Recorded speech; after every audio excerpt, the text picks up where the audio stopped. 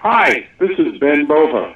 I've written a lot of science fiction, and I think that I've devoted my life to trying to understand the opportunities and the dangers of the future. And if you listen to Sci-Fi Saturday Night, you'll begin to understand a lot of that too.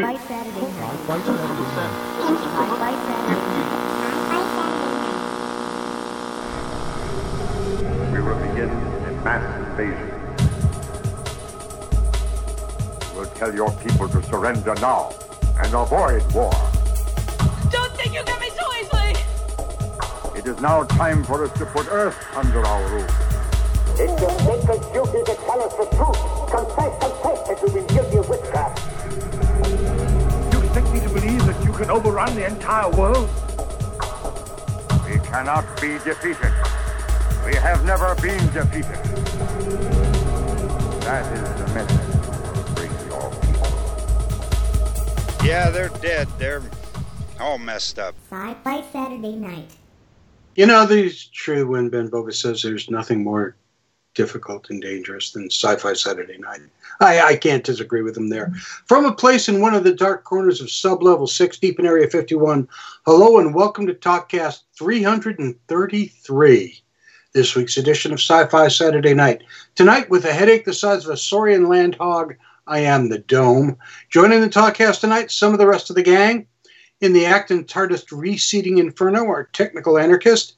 It's our own button-pushing, keyboard-clacking, sonic screwdrivering girl genius. More fun than a box of Japanese Oreos, it's Kriana. Two things I've realized so far tonight. Number one, it takes under 15 seconds for me to kick two cats out of my office. And number two, we should have done something special for episode 314. Pie episode, what were we thinking? I know. What can I tell you? Missed opportunities, mourn them now. Another one, just again. A guy walks into a Comic-Con and says, hey, where's the pseudo cheese food? At that point, you know it's either Ron Goulart or our very own futurist and gamer. Returning from a weekend never-to-be-remembered events, our Midwestern correspondent, guy who likes really shiny stuff, Awake by Java, who may or may not be at his microphone right now. No, I'm here. I'm absolutely yes! Timing! You know, the real question is, what do you do when you're in space and you have no warp drive fuel? What do you do? You're screwed. What do you do? Die? You're screwed. You know, you have to find a little planet and Settle go down and kill some of the local creatures. Local delicious Happy Meals, you mean? Yeah. Yeah. Happy Meals in space. They even have Nothing better. smiles. So are you playing tonight? And if so, what are you playing? I am playing No Man's Sky. Again? No, you're not. Yeah, You're not really still playing that. I am still playing it. This is like a month you've been playing this game. Well, you know, that's because it's kind of like, I don't know what to compare it to. I've tried every week since I started playing it. It's relaxing. Like, I don't have what I've been actually playing is Uncharted 4, but I can't play that during the show because it takes too much attention. It's pretty much just a movie that you press buttons to. Gotcha. And so this is something that doesn't take too much thought. I can just fly around in space and go mine some stuff and have a good time. You have fun with that. Yeah, I will. You know, when in The Wizard of Oz, they said, pay no attention to that man behind the curtain. We're going to meet the man behind the curtain tonight at a place called The Void. It's a place that we've been talking a lot about with Tracy Hickman, because tonight we'd like to welcome to the show Curtis Hickman. Curtis, welcome. Thank you very much. And you are, in fact, the man behind The Void.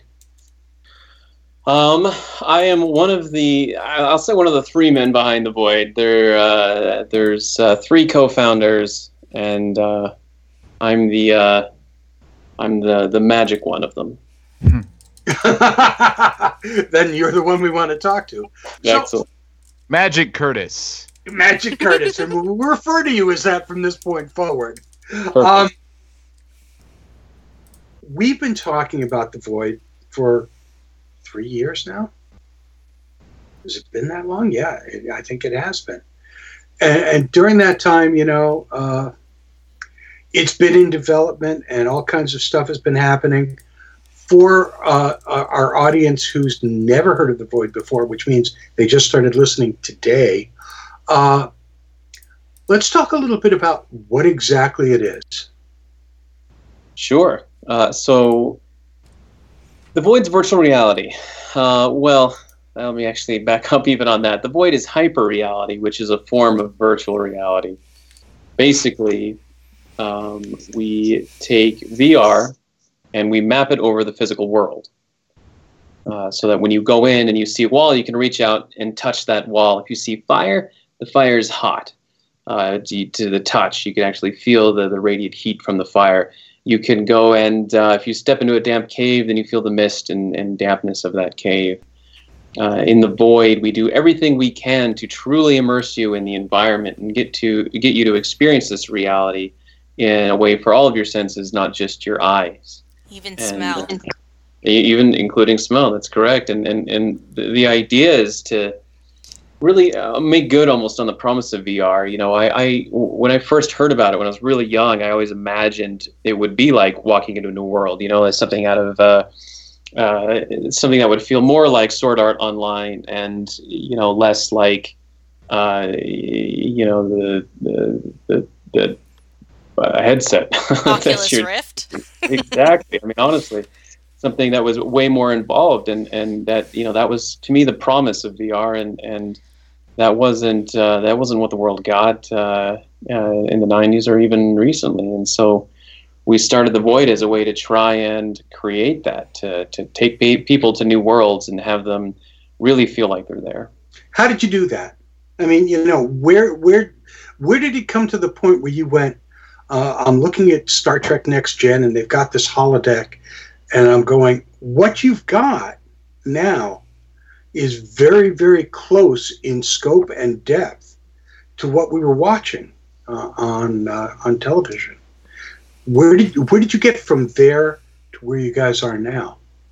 Yeah, it's funny. We didn't start off. Ken Brettschneider and I. So the founders are Ken Brettschneider, James Jensen, and myself.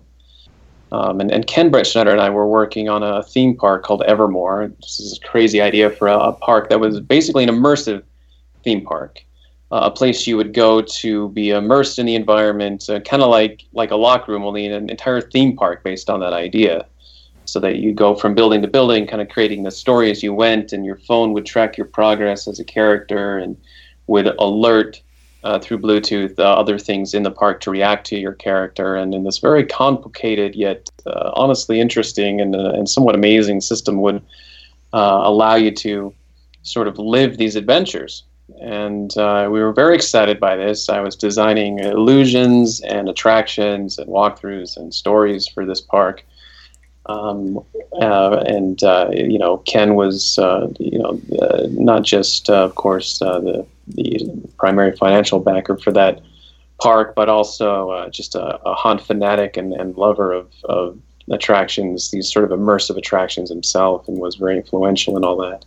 So we were working on this crazy park called Evermore, and as one day I was working on, I needed a new attraction for one of the spaces, and James Jensen, who I hired actually to help design a iPad version of the park that we could give to potential investors and even run as a VR demo, so we could go through the park, look around in it, and see our sight lines to get a good idea of what the park would feel like when we were there, was sitting next to me one day. And I said, James, I've got a space in the park for a new attraction. I'm running low on ideas. What do you got? And James, who also has a background in visual effects, said that he'd always wanted to map VR onto physical stuff. And that'd be a really cool way to make like an experience that you'd go through. And I said, is that even possible? And at the time, I mean, keep in mind, this is before any kind of tether-free VR, before Lighthouse, before all these things that are relatively common today existed, were a thought in anyone's head. And he's like, I don't know, I think so, though, because in visual effects, you do something similar, and I don't know why we couldn't just do it. So anyway, we started talking more and more about it. Finally, I took it to Ken and said, Ken, there's this crazy idea, but we think it might work. Could you let's see, could you put some money into it and see if it goes somewhere? And Ken said, yeah, let's tackle it. Let's jump into it. And that was about 3 years ago. And since then, Evermore has kind of been put on this permanent hiatus as we have taken the Void and shown it to the world, and it's going great. So the Void itself is an immersive experience that can last as long as your program for it lasts. Correct. In fact, the backpacks that we call them back tops, since they're the computer backpacks. In fact, we were the first ones to invent this as well, and since then other companies have kind of decided that was a good idea, and tried to bring it to a more commercial space, and I guess more power to them. But we invented these things we call backtops to allow people to ruck around the environment untethered, with a computer just connected directly to their headset. We tried broadcasting the signal and things like that, but the latency was just too horrible. So we decided it was just best to go direct from the source on your back. And works like a distributed computing model. Everyone has their own version of the game, and then that goes through a network computer and allows people to share the game environment together. My head hurts. Really? I'm sitting here. After that? Come on. Yeah, sorry. I know. So, in 3 years, you've taken what was essentially an abstract concept of, hey, we should try and do this, to how many different setups do you, not setups, that's a bad way to say it. How many different programs do you currently have in the Void? Well, we have a number of experiences that we've built. The only commercial one right now is Ghostbusters out in New York. We'll be opening more stages with more experiences here in the near future, but we haven't announced anything yet, although we're very excited. And so we've got one public experience, it's the Ghostbusters, but then here at the Void we have an experience that we built for the TED conference in Vancouver that's called The Curse of the Serpent's Eye. And that's like Ghostbusters, is what we call an attraction stage experience. It's an experience that lasts about 8 minutes long and fits within about a 30 by 30 foot space. That's, it feels kind of like this Lara Crofty, Indiana Jonesy kind of one of those sort of adventure things, not unlike Uncharted, I suppose. We have that experience, and that's a blast. But that's again only by appointment and demoed here only at the Void currently. As well as we've had others in the past that we don't run so much anymore, but where you're a space marine and you're kind of shooting spacey spiders and drones and things like that. And other just experiments that we've even done where we have like a low poly VR world that you can really wander around and get lost in. So we've experimented a lot, and we have a number of experiences, but so far just the one that's public out in New York. Now, Kriana. Yes. You got to experience that public show. Yeah, you got to be sad you missed that, dude. I am. It was ridiculous. First of all, it was ridiculous. I think you liked it. I mean, it's what I'm hearing. It was ridiculous. Okay. That means she liked it for all the old people. Thanks, Java. It was off the chain. That only works for people of a very certain age. That only works very narrow range of ages. Anyway. Yeah, so you get in there, and we're like, holy crap, what do we do? But there are lots of nice people around to tell you what to do, and you basically wander through the museum and take pictures with all of your favorite people who don't look quite like the people they're supposed to be, in my opinion, but...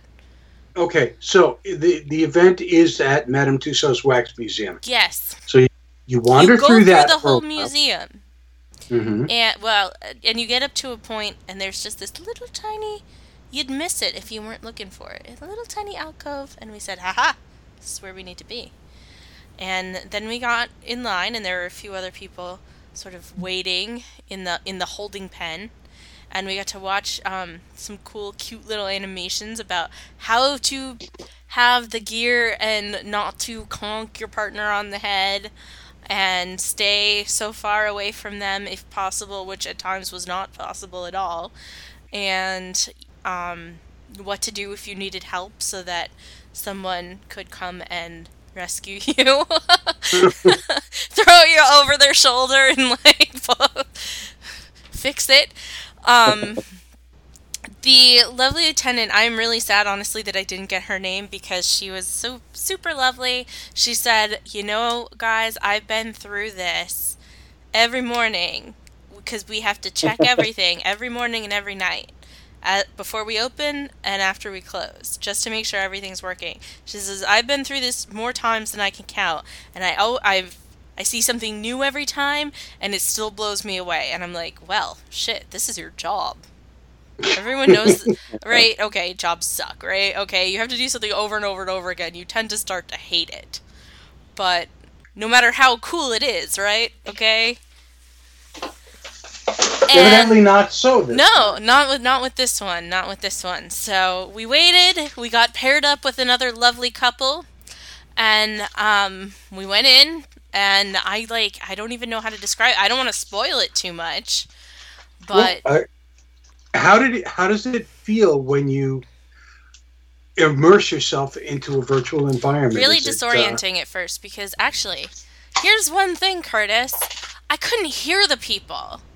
They were trying to ask me if I could see, but I couldn't hear them because my head thing was already on and connected to everyone else's microphone, so I could hear the other three people I was with talking, but I couldn't hear the woman right next to me who was trying to adjust my thing to see if I could see.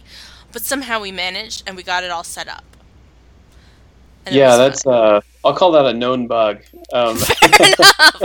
It's in the tracker somewhere. That's good. That's good. It is actually. I mean, it's a feature. I mean, what are you gonna do? The deal is that we actually can talk to them over their headsets, and I'm sure there's some reason they're not doing that, but I got to find out what's up with that because we should actually be able to select the player, tap on their thing, and have what we call tower talk to them and ask them these questions. And so that's one of the things we're working on is making sure that we don't have to, because those earmuffs, you're right, those headphones really do a pretty good job of drowning out sound. They do a really good job. I was it felt like she was 100 miles away until she yanked on me and shoved a gun in my hand, and I was like, whoa, what now? And she's like, can you see it? And I was like, oh yes, I'm a dude now. Okay. And my wife was also a dude. That was weird. That's weird. That was weird. But yes, everyone was. Process, because you should be able to choose your gender and everything in the kiosk before you go in, and if they're not scanning your ticket, then that doesn't always go through. And it kind of depends on the I guess which version of the kiosk we're running.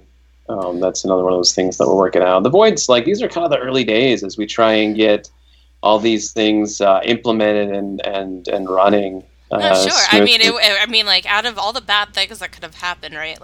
I kind of couldn't hear that lady. As far as things go, it's pretty freaking minor.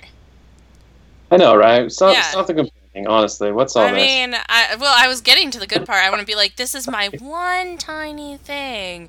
And then I was blown away by everything else. But I'm going to fix that one little thing just for you. How about that? Well, look, let's not blow it out of proportion. It wasn't that big of a deal. Right. So, the game started. Yeah. And we walked into the room, and it was cool. And I immediately tried to touch everything. Only some things were actually touchable, I learned.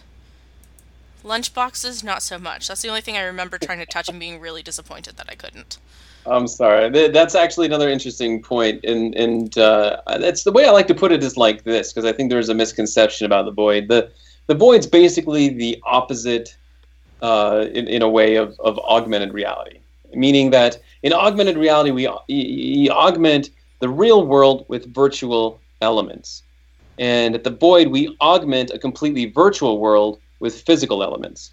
And so it's never a one-to-one, just like you wouldn't one-to-one augment a physical, Sure, you can't play with the set decorations, But anything that matters, you can touch. But if you take your gun in your hand and you try and push that lunchbox around, you can do that. I did do that. Excellent. Also, I may have destroyed some cabinetry. Just for funsies. And then we, of course, got all sorts of Ghostbusters ghosts, and it was fun and bright and fast, and I was trying really hard to look at everything all at once. All the things, because it was just super cool. Something for your listeners, like when if you do happen to check this experience out, please go in and sit down in the chair. Most people don't, but we put the chair in there hoping that people would say, "Hey, I wonder," and then sit in the chair just to see what would happen. See, but if you weren't wrong at that point, but do sit in the chair, because the other thing is the attendants are really good at not giving anything away. That's why I went for the lunchbox. She was like, try to touch everything. Just see what's there. And I was like, okay. Oh. But then, once you're in there, it moves. Like, the story moves at a pace, and you just have to keep going. And if you don't, they make you. See, this is the thing, Magic. You put Kariana in a room, she's going to break everything. I will try. And I had a gun to do it with, so... You had a proton pack. I did. It was great. And then the doorknob was there. I think I touched that doorknob and I was like, okay, feels like a doorknob. Simple enough, I guess. And then we went in the elevator. That was creeptastic. Yeah. That was pretty good. We didn't realize till afterward that that little girl was looking at all of us individually. But after talking about it with my wife, I was like, no, she was... My wife was like, did you see when she looked at me? And I was like, no, she was looking at me. And we were like, I see what happened there. So that was really cool. We were like, whoa, that was cool. Yeah. And that's the kind of thing that you can't do in a video game, like when you're all sitting on a couch. Nope. Right. Exactly. Impossible. Exactly. The relativity or the relativistic terms of the void, you can do some really fun stuff with. And I never even thought about that before. I mean, like Dome mentioned, we've talked about this with Tracy extensively. He does a way better job describing the experience than I do because I'm just like ridiculous. But I want to go back to like when you want to touch things, the things that matter are there, because then when we got to the scaffolding, I was like, oh no, because I am really afraid of heights. My wife is behind me going, oh no, and but then she bumped me from behind, and I reached out, and it was actually there. So I was like, well, that's good. I'm gonna hold on to this for now. And then there were gargoyles. And then we killed those, and that was awesome. And then there was a giant marshmallow man, because I don't think that's really a spoiler, because... Not anymore. In the beginning, it would have been, but I think it's out there now. I think so. But what really struck me... No, don't interrupt me. All right. Because I'd already talked to Tracy about using scent cannons after our visit to Spooky World and stuff. And then after we got the marshmallow man, and the toasted marshmallows came through, and I was like... Yay. It was just like the icing on the cake. I was like, well, this is very satisfying. I would do this again. Yeah. Somehow, the smell made everything worth it. I mean, not that it wasn't anyway, but I was just like, well, if I wasn't happy going in, I am extremely happy now. Because it just made everything... The goal, as I helped design this with Tracy, was I kind of had this checklist of, what would I want to happen as a Ghostbuster? Like, what would provide that experience, and okay, I want to get slimed, and I want to shoot stuff, and I want to get scared, and I want to, I want to blow stuff up, and I want to fight Stay Puft, and I want to hear, like, the Ghostbusters theme, and, all these very specific things, and as you go through, you kind of go see this checklist coming to pass and how it influenced the nature of the experience itself. And that very end kind of moment is sort of the culmination of a lot of little things that sort of erupt in this climax of amazing Ghostbusters-ness, at the end. And that little afterthought of the smell is, as you say, that we really did think of this sort of cherry on top, just to say, and you're in the void, and you can not just feel it and see it and all these things, but and hear it, but you can smell it, and it plays really, really big for people. Yeah, it really, really did. Because, I mean, all the other places, you're just kind of in a house or in the city, so even if there was a different smell, I wouldn't necessarily have noticed all that much. Right. But right there, it was just like, perfect. Not too much, not too little, just right. You missed the uncanny valley, perfect. It's really good. Absolutely. So, how did this actually come about? The Ghostbusters experience. We'd been in contact with Sony, and honestly, we were just trying to figure out a project that we could do together, and it just seemed like such a natural fit. You're putting a backpack on anyway. You're putting this back top on, and you're putting goggles on, and yes, Ghostbusters have goggles, and we had these guns that we'd already developed for VR, these weapons, and so it made sense. Like, okay, all of a sudden we've got proton gun. Everything kind of fell into place, and with the release of the film being that July, it was something that they were willing to kind of take a chance on with their IP to do something really cool for that. And it's just one of those things where the stars aligned, and Sony was so good to work with. We actually got it done in time, which was a chore to do. But the results speak for themselves. They really do, and the whole entrance to it. So, like I said, we had to go through the wax museum, and I kind of glossed over the whole entrance to it. But like, you get to a certain point in the regular museum where you're actually entering the subway, and you can see this on the Void website. But it's a little unclear from the website what's actually maybe in the experience and what's precursor, and they have this little sort of mini museum inside the museum set up about this like haunted manor to sort of set up. So it's like the line attractions at Disney, if that makes sense. Dome, help me. Yeah, it does to me, absolutely. So if you're going into the haunted manor, you could read the gravestones. You'll end up knowing a little bit about the family before you go in. It kind of reminds me like the Tower of Terror. Sure, and this did the same sort of thing, but in a lot more detail. There was a payphone, and it said something like "answer the call," and it was absolutely ringing, and we definitely picked it up.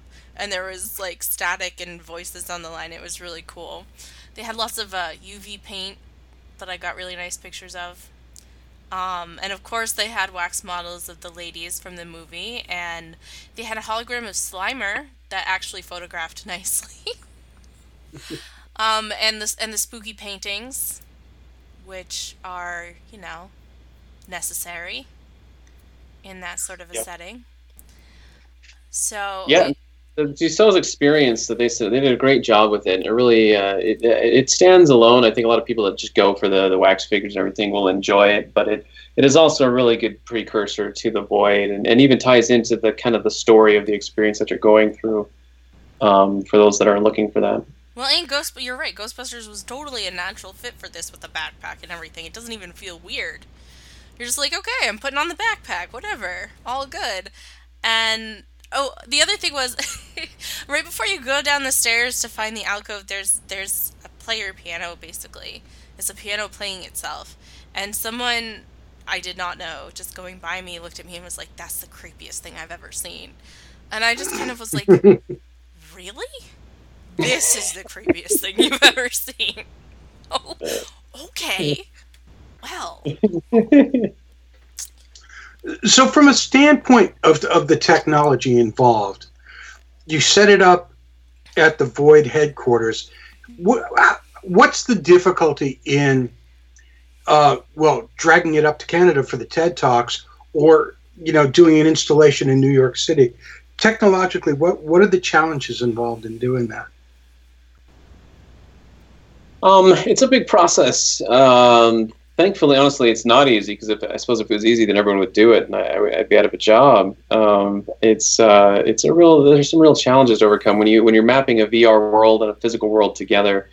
Accuracy definitely counts, and sub-millimeter accuracy is what really counts. So you have to do your best to keep it smooth, otherwise people will get violently ill, and you have to do your best to to make sure everything is constantly aligning the way it's supposed to, and which also affects the triggering of the experience. And it's really easy if you get it wrong to really, the equilibrium is not Oh good. yeah, absolutely. Yeah, I mean we've had times where while we were testing here that something would crash, or there'd be some game killing bug that would occur, and the screen would lock up as I'm walking forward, and all of a sudden I'm moving but the screen isn't, and I'd just about lose it, and or vice versa, where all of a sudden I'm moving in VR, but physically I'm not going anywhere. And that disparity, especially once you get used to it, like you do as when you work for the Void, it becomes really enormous. You really are affected by it, and our guests are too. So it takes a lot of proprietary engineering and software, and a lot of work to make sure that all the pieces come together to make this thing feel like a real cohesive and safe, entertaining experience. The other thing I forgot to mention, that scaffolding shakes as you walk onto it, as if it's actual scaffolding, which is why I grabbed the railing. Yeah, it does. Yeah. It freaked Zombrarian out. It freaked her right out. She grabbed me, which she was not supposed to do. And I think this is really interesting in the climate that we're kind of entering into, with Google's announcement of their Daydream VR and their View headset, and the Sony VR coming out next week. And the Void is way more experiential, and because it's mapped to the real world, you can do things that you can't do with the home VR experiences that are available or will soon be available, like Oculus Rift and Vive. I think you have to put those experiences in quotes. Yeah, well, I mean, they're experiences. I've got a headset, and I took it with me to Christmas last year, and I put my dad on stage with Bono, and he thought it was the neatest thing. But the Void is a completely different type of thing. So Curtis, can you talk about how that kind of how to compare the two, the different types of VR, and where you think the Void fits in the ecosystem that is being created by other companies as well? Sure. I mean, it's kind of one of the reasons we started calling it hyper reality and sort of left the term VR aside. It was too big of a disparity between somebody sitting at home with like a Gear VR, in their underwear on their couch watching a 360-degree video, and what you did in the Void. Like, they're two completely, dramatically different things.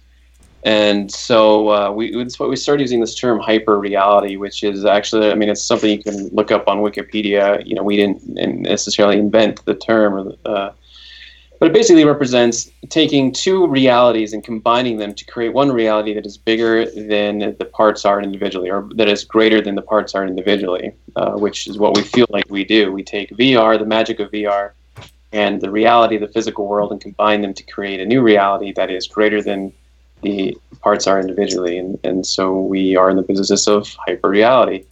How that fits in, I mean, it's interesting because we're working on SDKs and we're working on systems so that we're not the only ones that can make content for the Void.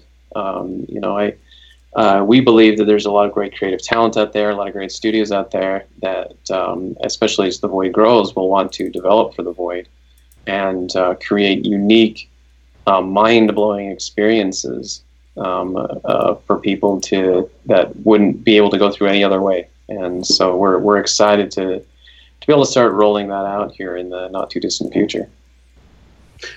Which brings me to my next question. We have the Serpent Jungle adventure that you're currently running at your main headquarters, and we've got the Ghostbusters immersive event happening in New York City. What else is, I mean, I know you can't talk specifically about things that are coming up, but where do you see the Void in 5 years? 5 years, the way our model works out is that we have Voids, the company should expand pretty rapidly. and the void should be readily accessible from just about any major location in 5 years. Which is to say, through one means or another. And there's lots of models, whether that's a void experience center, or even if it's just something you go and visit in a mall, or as part of like having taken over an anchor section of a mall, or in a local theater that you go visit in a large city. I really see the void expanding in the next 5 years to include these. Most of the truly major markets, especially tourist markets, and as well as even perhaps some secondary markets to go along with that, not just here in the U.S., but internationally as well. And long term, beyond that, honestly, the goal is that this is a form of entertainment, and that the way the void does it is we just do what VR does in the home, only we do it to its furthest extent. And as technology evolves, the void evolves to continue to have the most and best, greatest experience you can have from this technology, from what technology has to offer, so that we're always kind of keeping up on the, whether that's adding a new kind of haptic vest or a new kind of goggles or what have you. The technology is adaptable enough in the void to make it to make it work with whatever's out there. So, eventually the dream is that you wake up and you say, what do you want to do today? Like, oh, go to a movie, or we can go to the void, or what do you want to do? So essentially as an entertainment center, just like a movie Cineplex would be, or as part of an overall entertainment area. Yeah, absolutely. I'm saying that badly, but movie. Yeah. And but the great thing about that, right, is like instead of having to fly to Orlando to go visit Harry Potter World, it's like, what do you want to do? I want to go to the Wizarding World of Harry Potter. Okay, great. We'll go down the block and we'll do that tonight because it's there and we can cast spells there and we can live in that world. I hadn't thought of it in those terms, but wow. That's, yeah. Dome, I want to shake you. I know. No, I want to be at this point. This is amazing. And I mean, it's there's limitless ways of storytelling that can happen here. Why do you think Absolutely. Tracy's so excited? Tracy and I, the thing we talk about, as you might imagine, my desk is literally right across from his. We share an office, and the thing we talk most about is story and the approach that the void takes to story. And honestly, it's probably worth having him on the show yet again and having him talk about it, since it's definitely his area of expertise. But just as a teaser, if you will, on my point of view and how actually the point of view of story the void started is that I don't believe in the void as a method of storytelling, which I think surprises people when I say that, because I don't. I mean that very literally. That the point of the void isn't to tell people stories; it's to get people to tell their own. And the tools and things we create are for people to have experiences that, when they leave that experience, they have a story to tell. It's no different than me saying, you're going on vacation next week. Well, what's going to happen? And you could give me an outline of where you're going and what you're doing. But I said, no, what's your stories? You'd be like, I don't know. I haven't gone yet. Right? It's the same. I'm creating a new reality for you to go in, and I'm trying to provide tools and bits of story and bits of interest for you to go through and interact with, so that when you come out, you tell me a story, because and that's what the difference between the void and an Oculus Rift. I mean, it's one of them, absolutely. Well, I mean, like, it's a fundamental difference in the point of it. Yeah, absolutely. It's the fundamental difference in the point of it, because it's the whole reason for being. So at one point now, what you're doing is telling stories, either in the Jungle Adventure or in the Ghostbusters. In time, it's going to evolve to not specific storylines, but specific general areas in which you can go in and create your own stories. Well, so yeah, like another way to look at it is like this. You go in to Ghostbusters, and people come in and they're like, I wasn't really sure what the story was. And that's like, that's fine. What did you do? And to me, that's the interesting part. Oh, man, well, I shot my buddy, and he freaked out, and and they started telling me a story. And I'm like, great. Yeah, I mean, that's awesome. Could you have shot your buddy with a proton beam before? Like, no. I mean, this is something we were able to provide you with this experience that now you'll have the rest of your life of, I shot my friend with a proton blaster. And, to me, that's as valuable a story as anything else you can get out of that experience. Even if they miss the whole overarching story of Gertrude and why she's there, all these things. I mean, there's story there. There is an event that is taking place around you. But the point of the experience isn't for you to understand the event that's happening around you. Those that are looking for it can go through the experience a couple times and find it. But the point is for you to go through and have a story and experience something. And as we evolve, we'll just provide more and more tools for you to have those experiences and have an experience-centric piece of entertainment and not a story-centric piece of entertainment. That's amazing. That's freaking ridiculous. It honestly, so just to go back like 6 months or so, remember when I was playing RimWorld? Mm-hmm. And I was like, this game is ridiculous. I'm using that word a lot tonight. But Yeah, that was also sort of the point of RimWorld. It's like, instead of having a difficulty selection, they have different storytellers. And the storytellers aren't so much storytellers as story guides. And as you play the game, you're building the story of these colonists, and it's reflected in what they do and their attitudes towards things. For instance, if you have a colonist make a piece of art, they could go back and say, if they do a really good job, it'll end up inspired by an event that had happened previously or something. And then you end up getting attached to these little tiny pixel people, and when they die, you could get really, really, really upset and write long stories about them for the internet. I've not done this. Yet. But in a slightly different perspective, this sort of attitude towards game making is becoming a little more prevalent, and The Void is obviously on the edge of VR games and sort of telling your own story. It's kind of cool. Yeah, no, I totally agree. I recently finally played A Dark Room, which if you haven't played that is worth a look. And it's it's a little. I think they have a version on the web, and then there's like an app version you can get for your phone. But it's ridiculously simple. But they tell you nothing. I mean, I had to buy the game knowing nothing about it, and you discover it as you go along, and not just the gameplay and the dynamics, which are very simple, but the story. And again, the point of it is it's your interpretation of the events and not them forcing you to understand the events, like director of a film tries to. It's really about your interpretation of what's happening and things like that, which exactly. I think is great.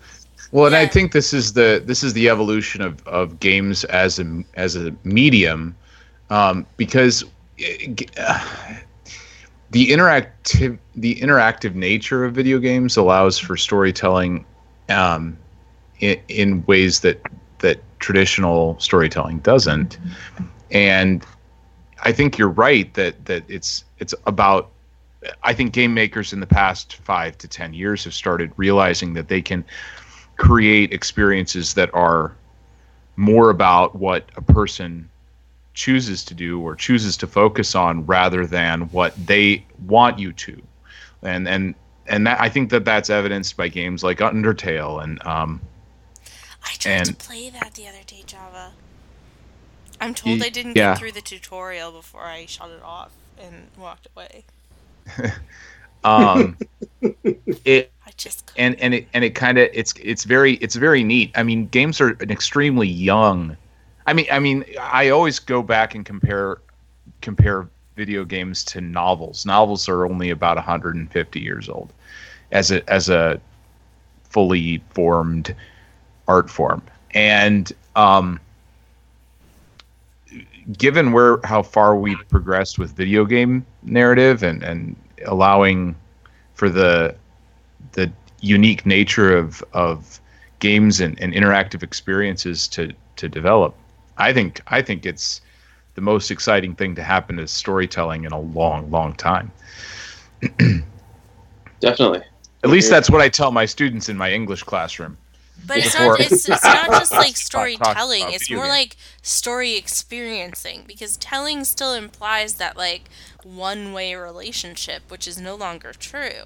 Well, see, but that's not always been the case. When you go no, back I know to, it hasn't, but it's starting not to be, and that's what's so cool about it. Well, and that was what the novel was. The novel was, I'm going to give you this experience, and it was a measure of control over oral storytelling that hadn't been. Yeah, and you can interpret it in a number of ways, but only so many ways, right? And with these, you could just sort of do something else. Definitely an interesting conversation that we don't have time for in an hour-long show. Yeah, well, we're not 45 minutes into an hour-long show, you mean? Yes. We're no longer encumbered by radio stations, so who cares? We can talk about it for the next 6 hours. Well, I don't know, guys. I don't know if I can do that. Anyway, my point is, I think, is that people who produce this type of entertainment are not so much ascribing their own meanings to events or to things that happen. And a lot of things are becoming more procedural in a way where that's not a bad thing, in a way where it gives you more ability to make choices and affect the world around you, be it, in a game or in the void. And I think it's going to be really fun. Can it happen faster? Yeah, thank you. Exactly. Let's go! Okay, I don't know, Curtis, if you ever read a book by Larry Niven called Dream Park. Dream Park, yeah. I haven't actually. It's funny you mentioned this. I'm actually in the middle of it right now. Because what you're No describing, spoilers, Dome. what you're describing is exactly what the whole concept Larry Niven had behind Dream Park. And to me, I'm an old guy. I'm really old. And I read that book, I think, 10 or 15 years ago. And it just, so cool from my perspective, watching these things actually happen. And we should have prefaced the whole show with this is an edition of science fiction, science fact. It kind of really is. Yeah. Because we've done this before, Curtis. Sorry, Dome. We've done this before, Curtis, with things like the space elevator. Mm-hmm. Whereas, obviously science fiction has now become, okay, someone's doing this. How freaking awesome is that? Is somebody making a space elevator? I haven't heard that. Well, they were years ago. I don't know if they still are. Dome, what were they called again? I'll look it up. Oh, God, I don't remember, to be honest with you. Cool, I'll just Google space elevator and see what happens. I mean, when we were just today, Boeing said, we're going to get to Mars before Elon Musk is. And one of the guys at, what was it, T-Mobile said if he got 100,000, a million retweets on a tweet he did, he would send somebody to Mars. And NASA's going to Mars. So we got three major corporations that have dedicated themselves to getting to Mars in the next 20 years. I mean, you know who's going to get there first is the Void, because the Void can take us to Mars in the next 5 years. That's Probably. true. We have pretty detailed maps of it now, don't we? We absolutely do. Well, and I can put all kinds of green-skinned people on Mars. And Curtis, I give that to you. The next Void event should be, let's go to Mars. So I think NASA probably would have to give it to him, not you. But I also believe Fox made a Martian VR experience that I don't know, that you could check out, I guess, if you're really itching to go to Mars. Yeah, it's not that. That's something. Okay. I haven't seen it. Maybe we move on. Oh, good Lord. I mean, there's just, infinite possibilities here, and it becomes less of the story. That was Liftport. That's exactly what it was. Apparently, they're still around. Michael Caine? No, Michael somebody. Sounds right. Yeah, actually, that was a funny story because we had Ben Bova on, and we were actually on the radio at that point, and Ben was talking about his latest book, which space elevators were a big part of. And halfway through the middle of the interview, he goes, "They're making them, you know." Right. And I immediately threw the commercial and said, "What the fuck are you what saying, do you mean, Ben Bova?" Ben said, Bova. "Yeah, hook up with the guy. He's been talking to me for years about it." Craziest thing in the world. Okay, so their contact link does not work. Probably doesn't exist anymore. No, it does. Yeah, it totally I bet exists. they got like 30 feet up and were like, you know what, we're never gonna make it.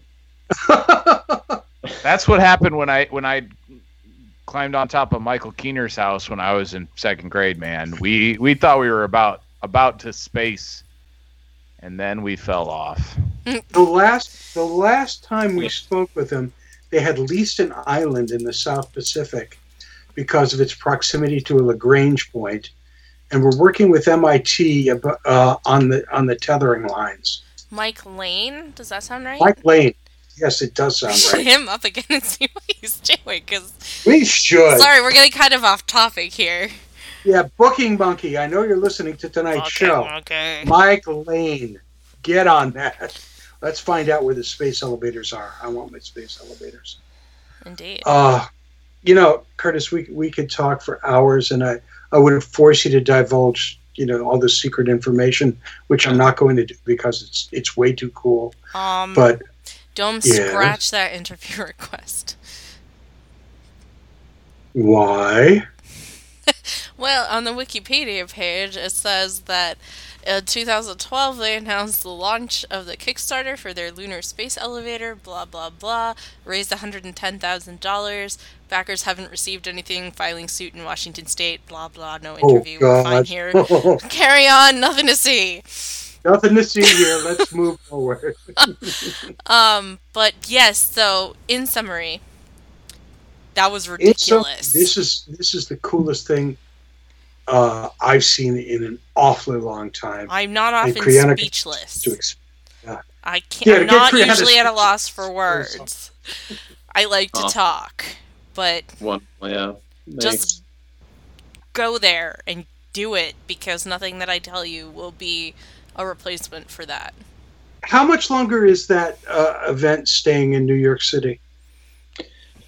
The short answer is indefinitely. But that as long as people are going, I'm sure they'll keep it running. So, go anytime. Go check it out. Go check it out right away. Don't wait. Yeah. Yeah. Because literally nothing that any of us can tell you will be a replacement for actually going. It will be 1,000 billion jillion ridiculous times better in person. I think you got a fan, Curtis. I'm not really sure she liked it, but yeah. But it's funny. We hear stuff like this a lot. And in the beginning days, I used to tell guys, let's back it off a bit. I don't want to oversell this thing. And since then, I've given up because it's pretty much really almost impossible to oversell the Void. It's ridiculously fun. Your childlike sense of wonder.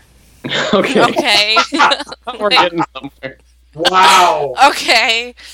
Holy crap! Are you over? I haven't felt this childlike sense of wonder. I can remember exactly the last time I felt it.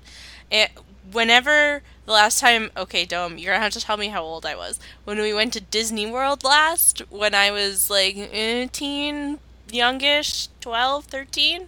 13, yeah. Or, are you sure I was that old? I was gonna say 11, 12, but okay. No, because your sister was there and she was like 5 or 6. Okay, fair enough. But remember when we went to that Future Inventions Pavilion? Oh, at Epcot Center. Yeah, and there was this really, really giant thing that was the precursor to the e-reader. And I was like, yeah. I want one of those. Fucking yelled it out. shit. I want one of those. Why is this not a thing?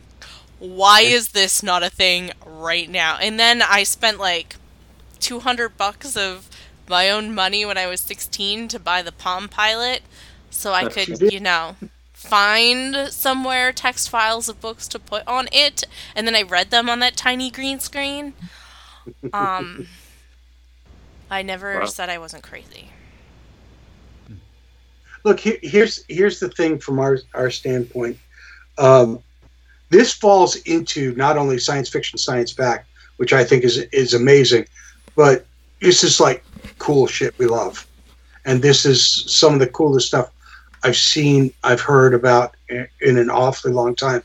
I hope you'll come back and join us again. And I hope you'll come back when you have new things to report about what's going on with the Void and where new stuff is happening and all that kind of stuff. Please, the invitation is open. I don't know. Tracy's been taunting me lately. I'd be happy to. I really appreciate you guys having me on the show. I'm happy to hear that Tracy's taunting you. I think that's probably a good thing too. So. It's like, I got something cool. I can't tell you what it is yet. I'm like, that's not nice. Yeah. It's really not nice, man. But no, now we have to book Tracy as well to get him back on the show to talk about this some more as well. We should totally do a father-son podcast where we each take a turn and switch off sentences and stuff. It'll be adorable. See, when we do that, Dome says I'm talking over him. No, you never do that, ever. Curtis, thank you so much, man, for joining us. We've been trying to get you on for a while. I'm glad we were finally able to do it. This is going to be a game breaker in interactive entertainment and immersive something. I don't even know what to call it. It's ridiculous. That's what I've been saying. It's ridiculous. Curtis, thank you so much. My pleasure. So coming up in the next couple of weeks on Sci-Fi Saturday Night. Next week, Ursula Wong joins Wait, I us. don't get to read it anymore? We actually have a coming up calendar now. Oh, okay, go ahead. Fine. Okay, yeah. So Ursula Wong, she's going to talk about her book, Amber Wolf. That sounds pretty good. On the 22nd, we have V.S. Holmes of Amphibian Press, and she's going to discuss The Travelers and the Reforged series. And on October 29th, we have Cameron J. Quinn, also of Amphibian Press, who's coming on to discuss her books, The Starsborough Chronicles. Are these all horror books? No. They're actually science fiction and fantasy. We met them both. Gonna have to talk to Comic-Con. Booking Monkey about getting the horror writers on for October, but okay. I think we could, yeah. Sci-Fi Saturday Night is the official podcast of Boston Comic-Con, Granite Con, Northeast Comic-Con. Say hello to our friends at Super Mega Fest and booksandbooze.com and comicarthouse.com. There's an awful lot of bands in there tonight. Yeah. Visit comicarthouse.com for the best deals on original art from dozens of your favorite artists. And if you have a free moment, take a look at Sci-Fi Saturday Night's first anthology, My Peculiar Family, now on Amazon. Our intro music production was provided by Rob Watts. Find more of his creations on robwattsonline.com. Our outro music was provided by Lawrence Made Me Cry. Check out more of their grooves on, oddly enough, lawrencemademecry.com. I want to thank our guest, Magic Curtis Hickman, for joining us tonight to talk about The Void. It's an amazing, amazing, immersive experience. Check it out. We'll even send you directions on how to get there. Many thanks to the gang from the Acton Action Time Warp, the sweetheart of the soundboard, Priyana. That's me. Back from the shadows, which means 6 more weeks of con season. And oh my God, con season's getting longer every year. Thank you, Java. Where are the Beasties? I can't find the Beasties. Take a left at New Haven. This is Dome saying, Terry Genie, shared pain is lessened, shared joy increased. Thus do we all refute entropy. Good night, everybody.